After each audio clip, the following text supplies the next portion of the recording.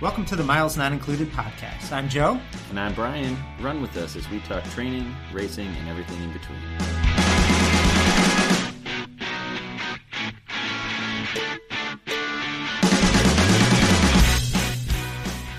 Welcome back to the second episode of Miles Not Included. I'm Brian.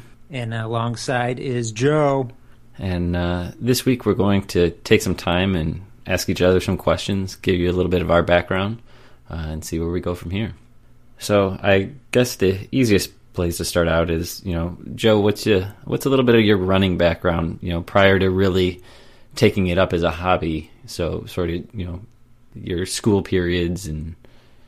Yeah, so I was running back in high school. I did cross country and track for a couple years there. I kind of had some injuries and didn't complete all 4 seasons, and maybe some of it was motivation, so I didn't complete everything. But got through high school and then went off to college. And at that point, I had lost interest. I don't know, I probably went out and did a few runs here or there, but didn't do anything worth noting. So was this all in the Midwest? Yeah, so I grew up in south suburbs of Chicago. Little shout out there, South Side. But so did that, and then I actually went to school at Miami University. So that's the one in Ohio, and it was like really hilly there. I remember doing a few runs where I went out, and obviously when you're in not the best shape and you go start running hills, it's not a great experience. So that's probably part of why I didn't run much in college. Now, were you part of the cross-country team there? No, heavens no. So I had actually entertained the thought of running in college. I wouldn't have been able to run at any significant level.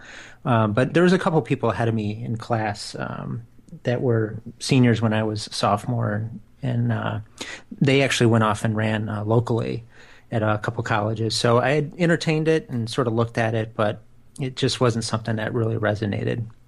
But in high school, you were on the team, and I would say kind of marginal success. I did for cross country I was never like the top guy, but I was in the top 7. So I did all the big races and nothing to write home about. And then track, we had the 800 meter was the 8x4 or the 4x8. Let's try that again. The 3,200 meter relay was a pretty big event. So I did a lot of 800s. And again, there I did okay, but certainly nothing that would have earned me like a D1 scholarship or anything like that. So, and the other thing too that I think I was challenged with is I did fairly well freshman year, which was great, but my level of improvement wasn't significant. So I think in terms of motivation, that was kind of tough. Like I saw the times come down, but not nearly as fast as I wanted them to come down. So I think it ultimately hindered me a bit with respect to, pushing it and thinking about that next level. Sure. So as we move on through your history, when did you take up marathon running? Was it straight out of college? Had you been, out on your own for a while before you stepped into it? It was probably about 2 years after I graduated, and I was traveling for work, and I wanted something to do, and there wasn't a lot of downtime, but when there was downtime, I wanted something to do. So I started, running, and the thought of doing the marathon was always in the back of my head. I guess when you sort of think about, the glamorous aspects of running, if there are some, it was always the marathon. So I'd grown up watching that, on TV. I saw New York and Boston and Chicago and all that. So it was, a couple years out of college, I thought, this is something I want to do. And at that point I wasn't in any significant shape. But I found a book and just started training, and registration at that time, I'll have to look back, but I think at that time Chicago might have been like maybe $70 or something.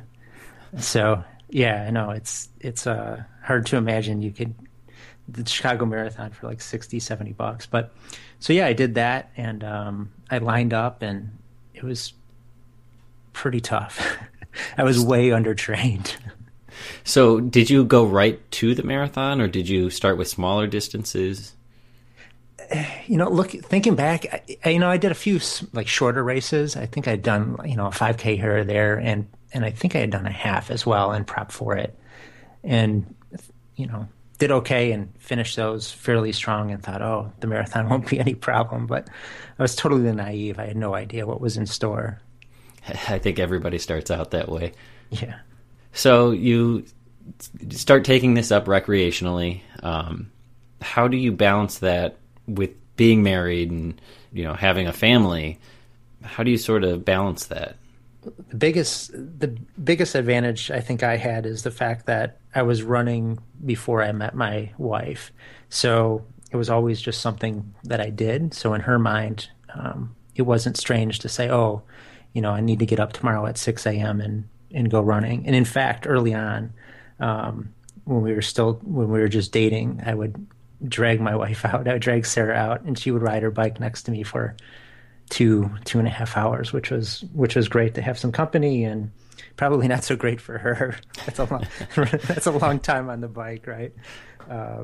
So I think it's kind of having that as a part of your life was easier, and then after we got married and then had a child, I mean it's tough at times, but just making sure that it's always there and making it a priority.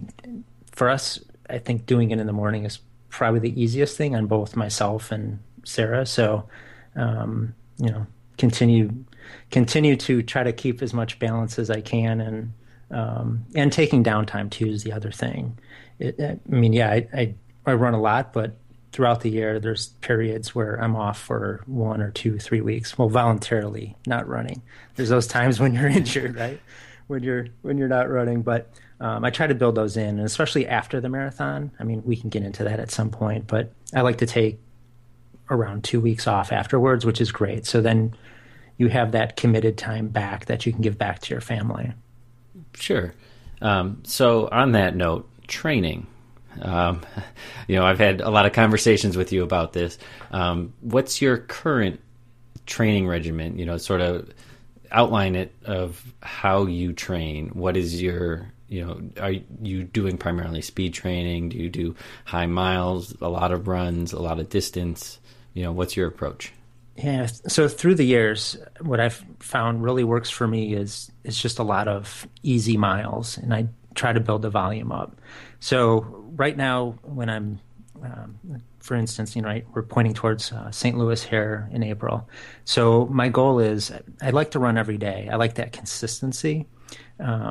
So I'll do, at this point, just trying to build base miles. I'll try to get a run in every day.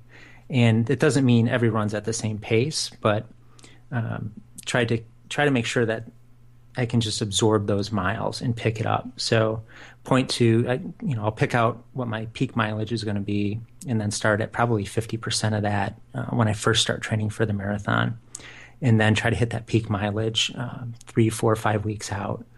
But the quality, you mentioned speed work. So yeah, I'll try to, once I'm deeper into the training, I like to do something that's around marathon pace or maybe a little bit faster. Do some reps of those. So maybe like 2 miles times 2 reps with some jog in between, warm up and cool down in there. But generally just, a lot of real easy stuff. And that's been something, I guess, from the beginning. I don't know, my body works, I think, best not doing a lot of real hard reps, especially the shorter stuff that tends to take more of a toll on me. So I'll keep it on the easier end of the spectrum. That makes sense. So we've talked about your training now. How about the marathon? How have your performances been? Have you seen continual improvement? Yeah, this is one area that's I guess a contrast to what I was talking about with what happened in high school. So my first marathon, was Chicago, and I was at just over 4 hours and 16 minutes, which, trust me, I was happy. Just, that feeling, right? You don't care what the time is during that race. When you're having a tough experience, you just want to see that finish line. So I started at 4:16. I came back then the next year. I added like one more day per week. So that first one, I probably averaged 3 days per week running. So the next time I trained, I added one more day, and I dropped to just below 4 hours. I think it was 3:59. I was barely under 4 hours, 3:59 and something. And from there, just continued to add more miles per week and more days per week until I got to the point where I was basically running 13 out of 14 days. And that's when I had my big breakthrough. When I qualified for Boston, I took 16 minutes off my time there. Actually used the Hanson's training program, which at some point, one of these episodes, we'll have to talk about that, because that was a huge step for me. It was really a departure from the normal, I guess, programs out there. I had no 20-mile training runs as part of that one. Yeah. I mean, every different approach. Oh, for sure. And I remember people telling me, "Oh my gosh, dude, if you don't do a 20-miler for your marathon, you're in trouble." But that actually turned out to be a huge breakthrough. My buddy who was doing it alongside, he actually had a 16-minute improvement too. So we found good success with that. So that was a big step up. So yeah, I ran 13 out of 14 days, and then I took that program and then just added more to it. Same thing, just more miles, a little bit more quality, but just kept that volume up. And it was around that time when I was lucky enough to see Arthur Lydiard come here, who, again, we'll have to have a little podcast on him, because the guy just invented basically the current modern training theory. And his big thing is miles make champions. So after seeing the success I had with adding miles, and then reading about his philosophy and seeing what other runners have done with adding miles, I was kind of hooked and kept pushing until, gosh, for some of my peak marathons, I hit just around 100 miles. But again, wow. a lot of not super hard runs, and that involved doing doubles, so running twice a day. And I was probably doing like 12 or 13 runs a week, which is, yeah, that's some really high volume. It is a lot of high volume for sure, but yeah, I had a lot of success off it, and it takes its tolls in a lot of ways, and but you got to kind of put it out there if you want to get the most out of yourself. So I was really lucky, and with the training, I managed to get under that 3-hour barrier, which was awesome. I never thought I would qualify for Boston, honestly. And people laugh at me now, but I mean, it took me years and years to qualify for Boston. And then I got under that 3-hour barrier and kept working, got under the 250 barrier, which was really nice. And then ended up getting under 240, and then I hit my current PR of 236 a few years ago in LA. That's a impressive PR.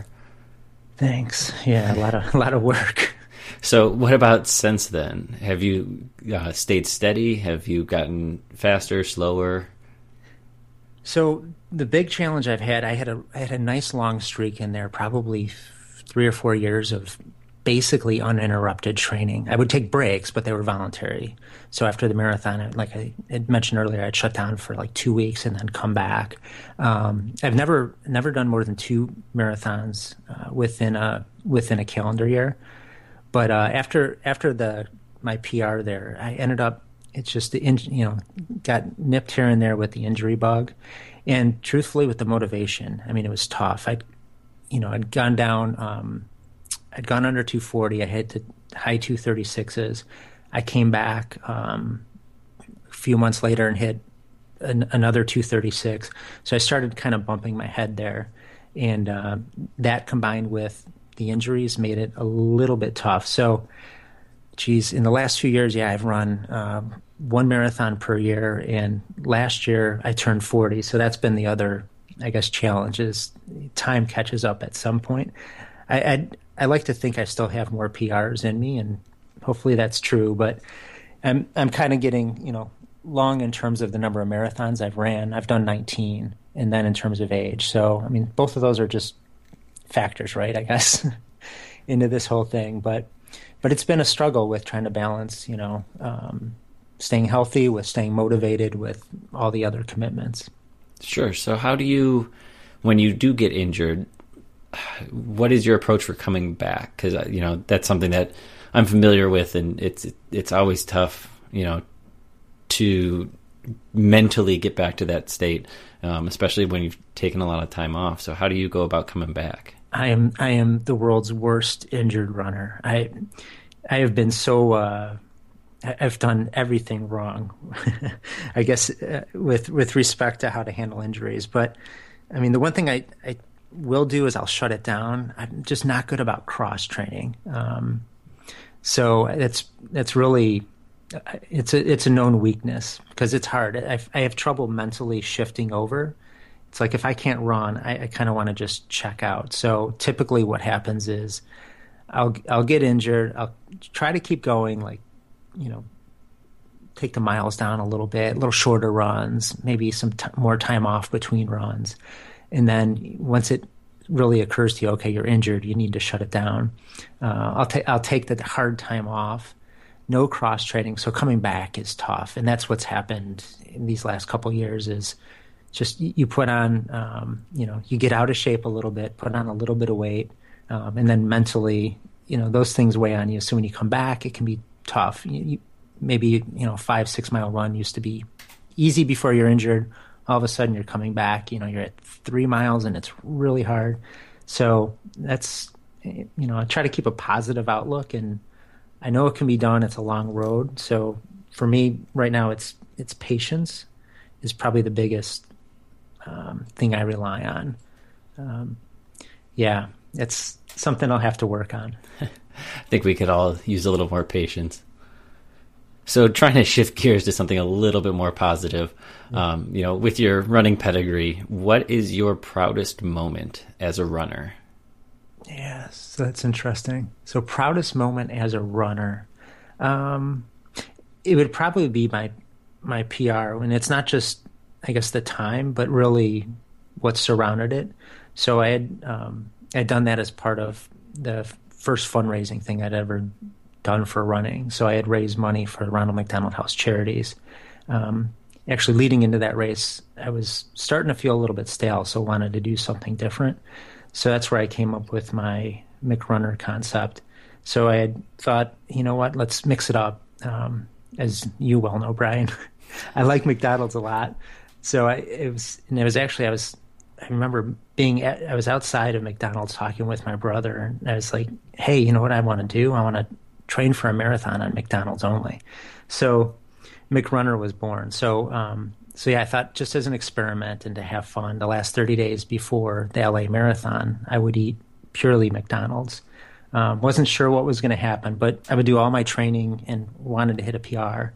So I had done that, started blogging a little bit, just trying to have fun with it. And it kind of blew up. And next thing I know, I was like 2 weeks into it, and it was, super exciting and fun and all this, and getting calls from people and all that. But, I had to keep training because I wanted to try to run sub 6 minute miles, only having eaten McDonald's for the last 30 days, which, looking back now, I'm not sure what really possessed me to do it. But I was super proud. I just remember getting out to LA, and, I don't know, I felt like a lot of, I guess, pressure in that there's a lot of people watching. Typically you do stuff I'm not sure anyone really cared that much then, but, you line up and it's you, right? You're very alone. But I felt at that time, there's a lot of people watching, like, how am I going to do? There's a lot of pundits who didn't think it was possible, I guess, to only eat McDonald's and run some sub 6 minute miles. So I just remember the weather was really bad. We had a bunch of rain, storms came through, and I remember making that final turn and thinking, wow, I was at the best fitness I'd ever been in my life, and I had just raised $30,000 for Ronald McDonald House Charities. So those two things combined really, it was just such a great feeling getting to that finish line. It's a great story. So on the McDonald's note, there's a little rumor that somebody has a Guinness record. Yeah. Care to elaborate? Yeah. So So yeah, my wife wasn't super happy, but I wanted to do something. It was 2 years after the first LA, so it was 2013. I thought, you know what, I want to do something again because it really was great to be able to, fundraise and do something real positive through my running. So I was looking at doing LA again, and it so happened to be it fell on St. Patrick's Day.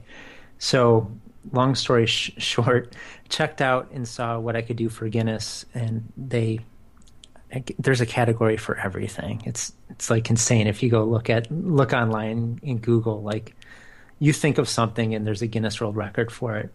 But yeah, there was a world record for the world's fastest dairy product. So I thought, oh, this is perfect. So I decided to dress as a Shamrock Shake and then go after it. And yeah, I think the most stressful thing about the whole ordeal was trying to find the costume. I had to have somebody make it, and yeah, I don't know. Judge for yourself. Look at the pictures. I guess I should have put more time into getting the costume made, but it worked, and Guinness accepted it, and I ended up going.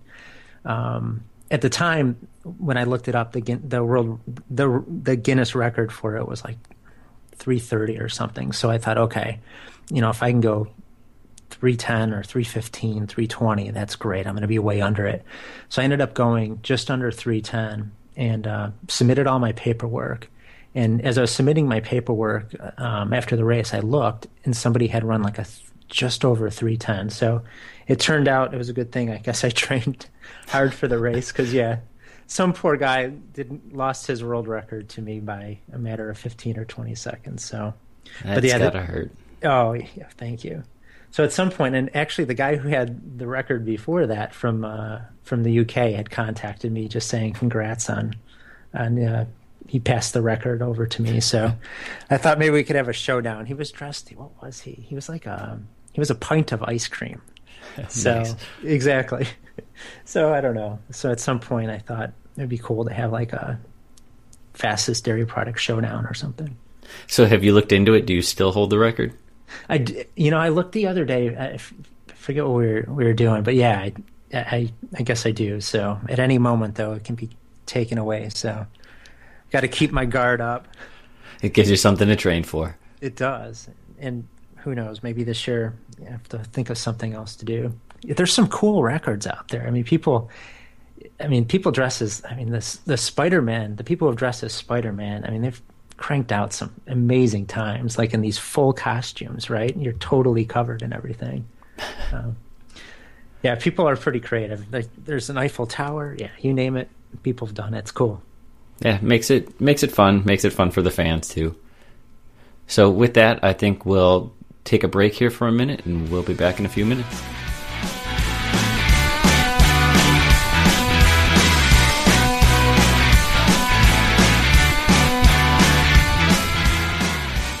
Alrighty, and we're back. So enough of talking about me, Brian. Let's move on to you. So let's start with your background. Why don't you give us a little kind of background on how you started running? Well, I guess I'll back up before I really started running to high school. I was on the football team for 4 years. I say I was on the football team, and not that I played football. I was. What's that? Keep going. I was going to say I was a wide receiver and running back and a cornerback on defense. I was at a pretty small school, but I didn't weigh over 100 pounds until my senior year. So I was really more of a tackling dummy out there. So wait, no. And that's where I was going. So seriously, you weighed under 100 pounds? Yeah, if you went and you looked at the roster, it usually said I was 105. But the coaches would always joke that was soaking wet. And I'm guessing I wasn't even 105 pounds soaking wet. Yeah, so running back. Okay, keep going. So I really didn't have the skill for it or the size for it, but I've always loved the game of football. So I was on the team, and it was one of those things that you can only really do when you were in high school. So I did it. Aside from that, when I was in high school, I really didn't enjoy running at all. I did a little bit of everything that a normal high school kid would do. We played a lot of roller hockey in our community parking lots until we get kicked out. But, that was really it until I got to college. And in college, I did a whole lot of nothing. Again, I've always been somewhat active, but I was never really playing any particular sport. Is that when you discovered video games? No, I discovered them when I was, probably junior high. And you maybe still even younger. And you still couldn't break 100 pounds? No, not at all. Because video games were more important than eating. Gotcha. No, I've never been a big eater. Late in college, I actually got into lifting. That was the second half of my junior year. So I was working out, 4, 5, 6 days a week. I was taking protein powders and creatine and all that other stuff that I'm sure has done terrible things to my body. And I actually started to put on a little weight at that point. So that got me through college. And at that point, I still wasn't running. Out of college, I got a job, made some friends who were also into lifting. So I continued lifting and continued putting on a little bit more weight. At least it was somewhat healthy weight in that, I was starting to look pretty big for a skinny guy. And then in 2006, it was actually December of 2005, I just hit a low point where mentally I was not in the best place. So, I just told myself one day I've got to do something different. And I'd always hated doing cardio in the gym. So I said, I'll get on the treadmill. So I got on and I ran a mile. And when I saw that thing hit 1 mile, I had a big smile on my face and I was like, wow, I'm awesome. I seriously thought that to myself. Really looking back to the junior high days and high school days when all you knew was gym class where you run a mile. Mm-hmm. So to me, that was a long distance that most people probably don't run after they're out of high school. But it was no impressive time. It was nothing special. It was just a mile. Yeah. So just to kind of go back a little bit, Brian, so you mentioned, you were kind of at a tough place in your life. So was running was that something you purposefully sought out, or did it just happen to be, it intersected? It was really just dumb luck. It was just trying something different, something that I had avoided for so long and that I knew would take some time. And it was easily attainable while I was still in the gym, doing my normal lifting, just to lift and then walk over to the treadmill and, listen to some music while I did it, or, just have some time to think by myself. Yeah. So is that one of the big differences? And I was going to ask you, like, the difference between lifting and running. Was it just that time to reflect and think and kind of center yourself? Yeah. It's the runner's high. It's that point where you kind of, get to pull away and you just shut off and you're just with your thoughts. Whereas with lifting, I was always pushing myself and, playing loud music and just trying to get into that moment, and exercising all of my energy at once. Whereas with running, you're kind of mentally taking that step back and putting things in order and, really focusing. Gotcha. So did you see, you mentioned the euphoria of hitting that 1 mile. Did you start to feel the effects, through your life and through the other parts of your life right away? Or did that take some time? It took a little bit longer, but it sort of spiraled from that moment because I ran a mile for a couple of days. And again, I still thought I was awesome. So I started saying, I wonder if I could go 1.5 miles. And then you start looking around in the gym and you're seeing people on the treadmill going a little bit further. So you're like, oh, I could do that too. So then 1 mile becomes 1.5 miles, 2 miles, 2.5, 3 miles. And once I got about 3 miles is when I just happened to have a couple of things line up. One of which was the Chase Corporate Challenge, which my work was sponsoring at the time. We loaded up a bus of people from work and drove downtown Chicago. And it's a 3.5 mile race that I wasn't really ready for. I wasn't sure what to expect. And like many runners, I went out there thinking, what if I win this thing? I didn't, not at all. And about 2 miles in, I was about ready to die.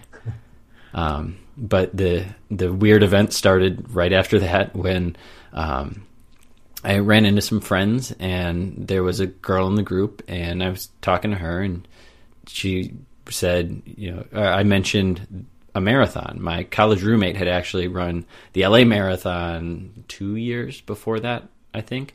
I never had any thought of doing it. Before he did it, I didn't even know what a marathon was. But I had mentioned he did a marathon, and at some point I would look into doing one. And my friend said, do it. Don't think about it. Do it.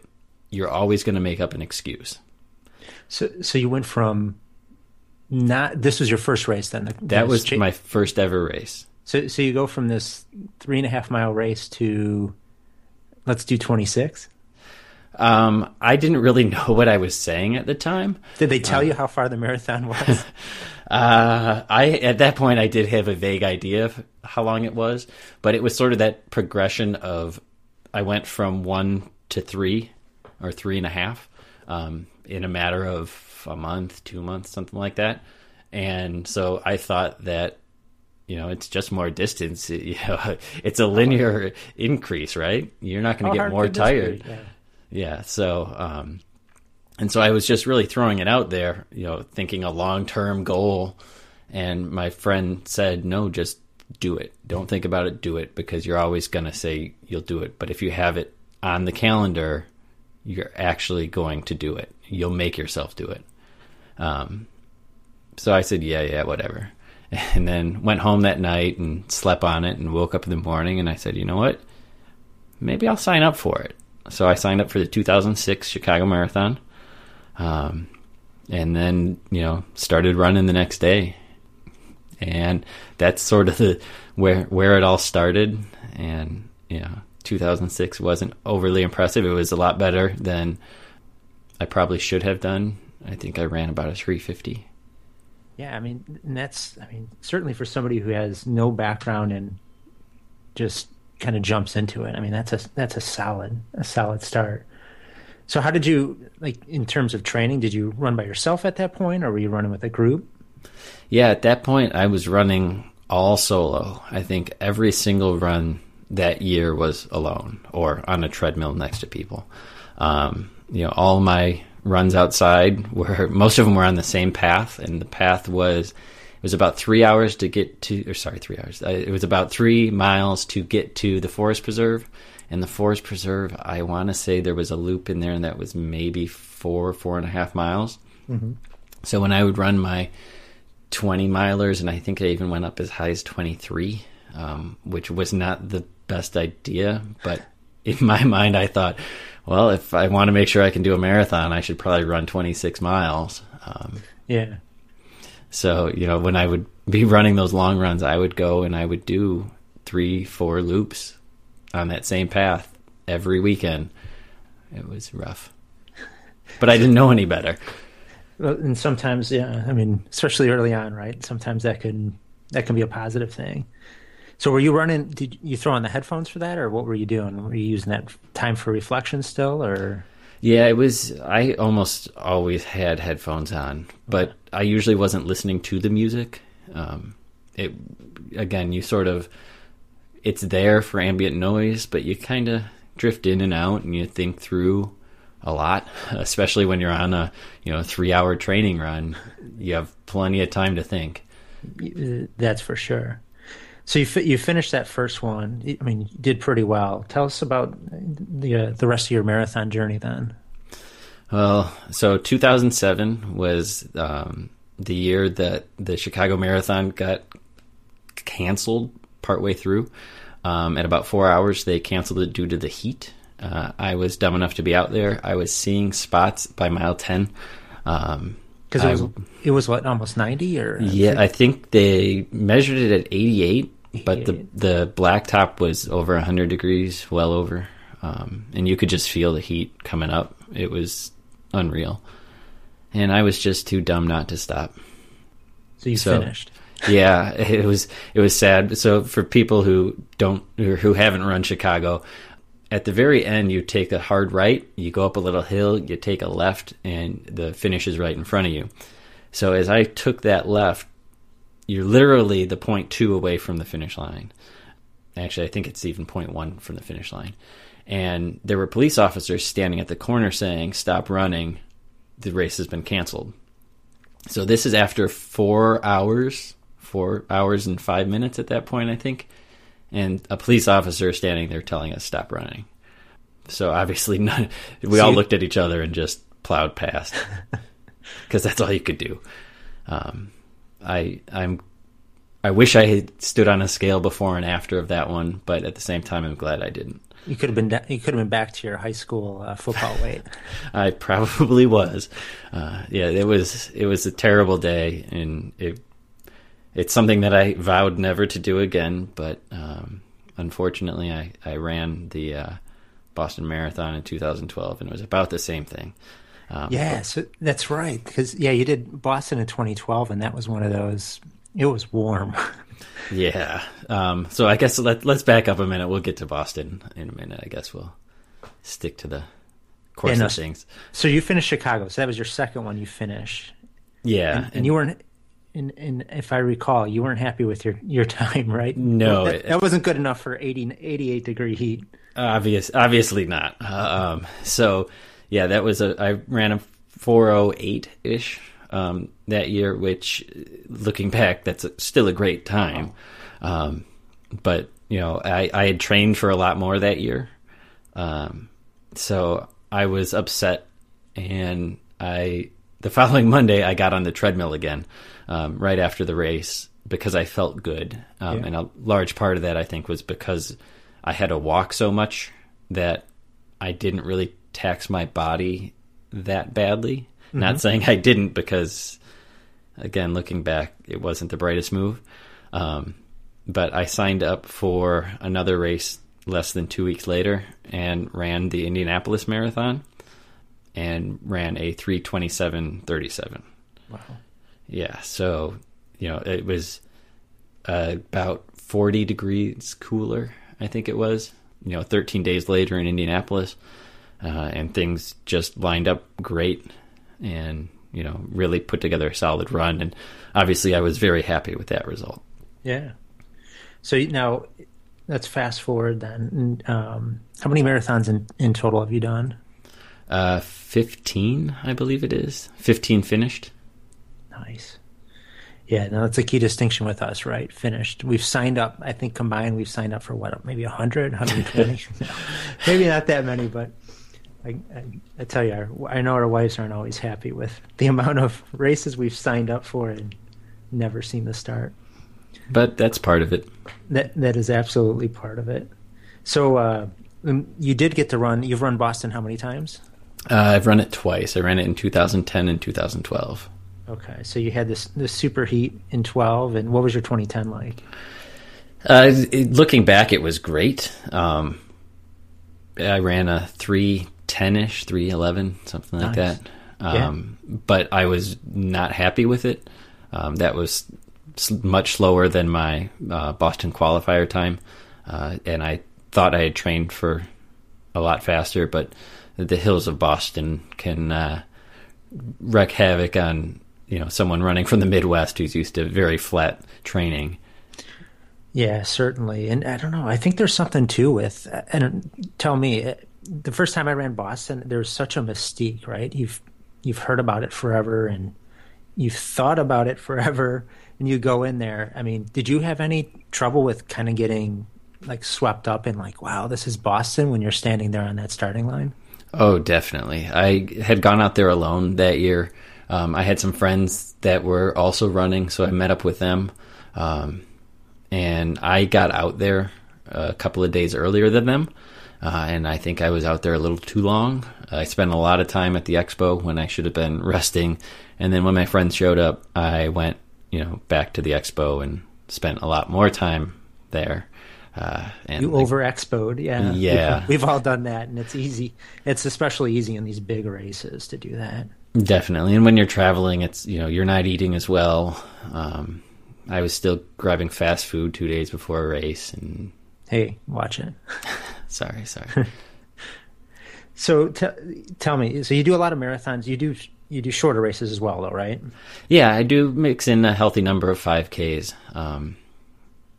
I have a love-hate relationship with the 5K.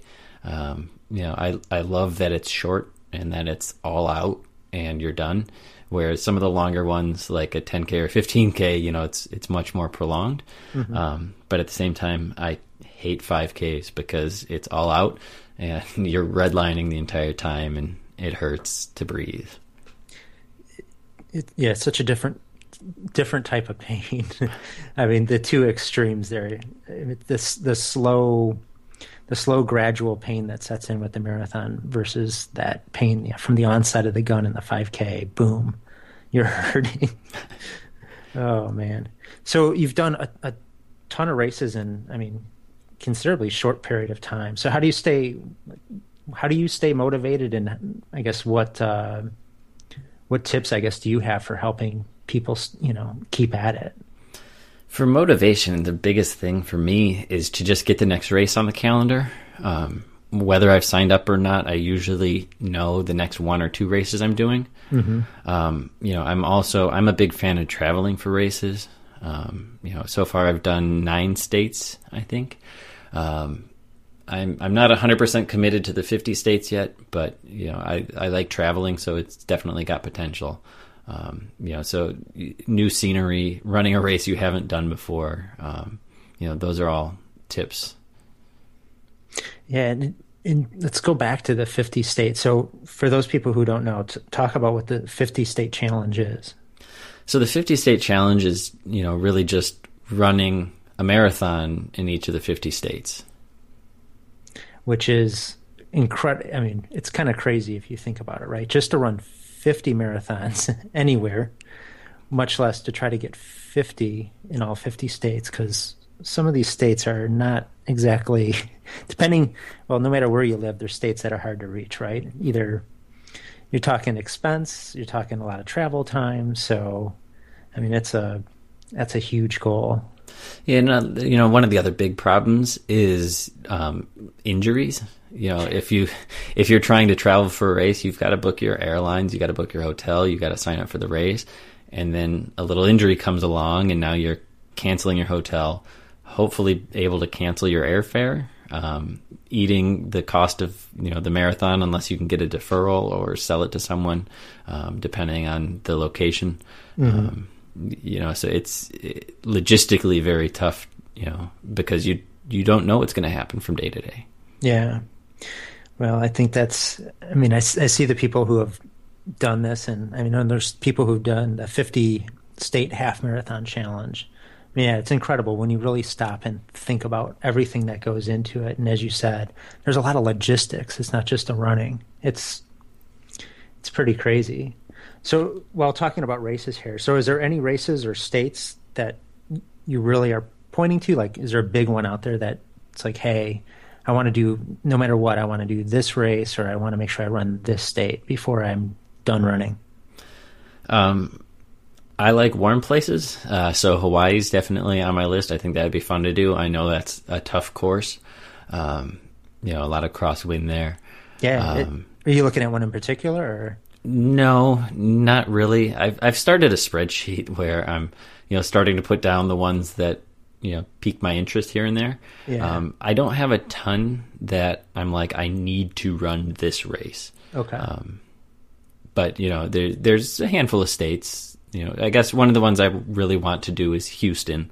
Hopefully one of these years I'll get out there in the spring and give it a go. Yeah. Now, how about international? I would love to. I would love to run the marathon majors, run the entire circuit. Okay. To me, that's a bit tougher due to the travel. And again, the logistics of, if you get injured, it's going to be very tough to swallow that. Yeah. Now, U.S. has got 3, right? Help me out here. Yeah. Chicago, Boston, and New York. Okay. And then overseas? London, Berlin. Is it Tokyo? They might have added Tokyo. I could be wrong. We'll have to look it up. Yeah. We'll put it in the show notes. We'll link to the marathon majors. But yeah, those are, I guess, what do they consider them? I mean, sort of the big, they're the big marathons, not only in terms of numbers, but I guess where a lot of the elites go, right? Oh, definitely. It's their racing circuit for the professional runners. There's a lot of money at stake for them, but to me, it's just the thrill of the big races. Yeah. Well, I think the Hawaii is probably an easy sell to the wife, right? Oh, definitely. She loves it there. Yeah, that's cool. So shorter term, just 2015. Go over what you're looking at to accomplish. I'm guessing you want to check off. Well, you want to check off some more states, right? Yeah, I'd love to. The only thing I have so far is planning on running St. Louis. I would like to check off a couple other states. So far, I've attempted running the Twin Cities Marathon twice. Once I dropped out at about 10 miles into Achilles tendonitis, and last year I dropped out due to an IT band issue. So it's in the back of my head to go out there in the fall again, but I'm not sure if that's going to happen. Also looking at one up in Michigan, but I really haven't given it too much thought yet. My goal this year is really St. Louis in the spring, and then decide from there, just with the injury bug that I've had, just trying to get one under my belt before I get ahead of myself. It's the crazy thing about some of these marathons. They fill so quickly that you gotta plan it out. It's mentally even hard, isn't it? Like, you're not even finished with a spring one, and you have to give some thought to what you want to do in the fall. Mm-hmm. Well, let me see here, Brian. Let's see if I missed anything. Anything else you want to share? Not off the top of my head. Awesome. Well, it's probably a good time to wrap it up. Before we go, one thing I'll throw out there, if you got anything you want to just follow Brian, you have any questions for him, you can find him on Twitter. He's at Run Goose Run. And actually, that's the question I wanted to ask you. I knew there was something there. Run Goose Run as a Twitter handle. How did you get? What's the goose about? I get the run part, I think. I got the run part down. So something you touched on earlier. So my video game habits. My call sign used to be Mongoose, which was eventually shortened to Goose. So that's where my nickname of Goose comes from. And I have a bunch of friends that will actually refer to me as Goose, so I do respond to Goose. You do see, and I thought it was a Top Gun thing. That was. You can. I'm dating myself, right? I thought maybe it was Anyway, bad there. I'm on Twitter too. I know, hard to believe, Brian, right?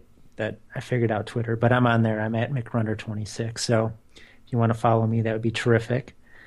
And I think that does it for now. So until next time, keep running.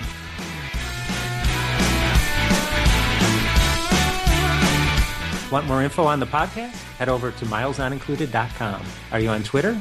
We are too. Find us at MNI Podcast. Any questions, comments, or even like to be a guest on the show? Hit us up at podcast@milesnotincluded.com.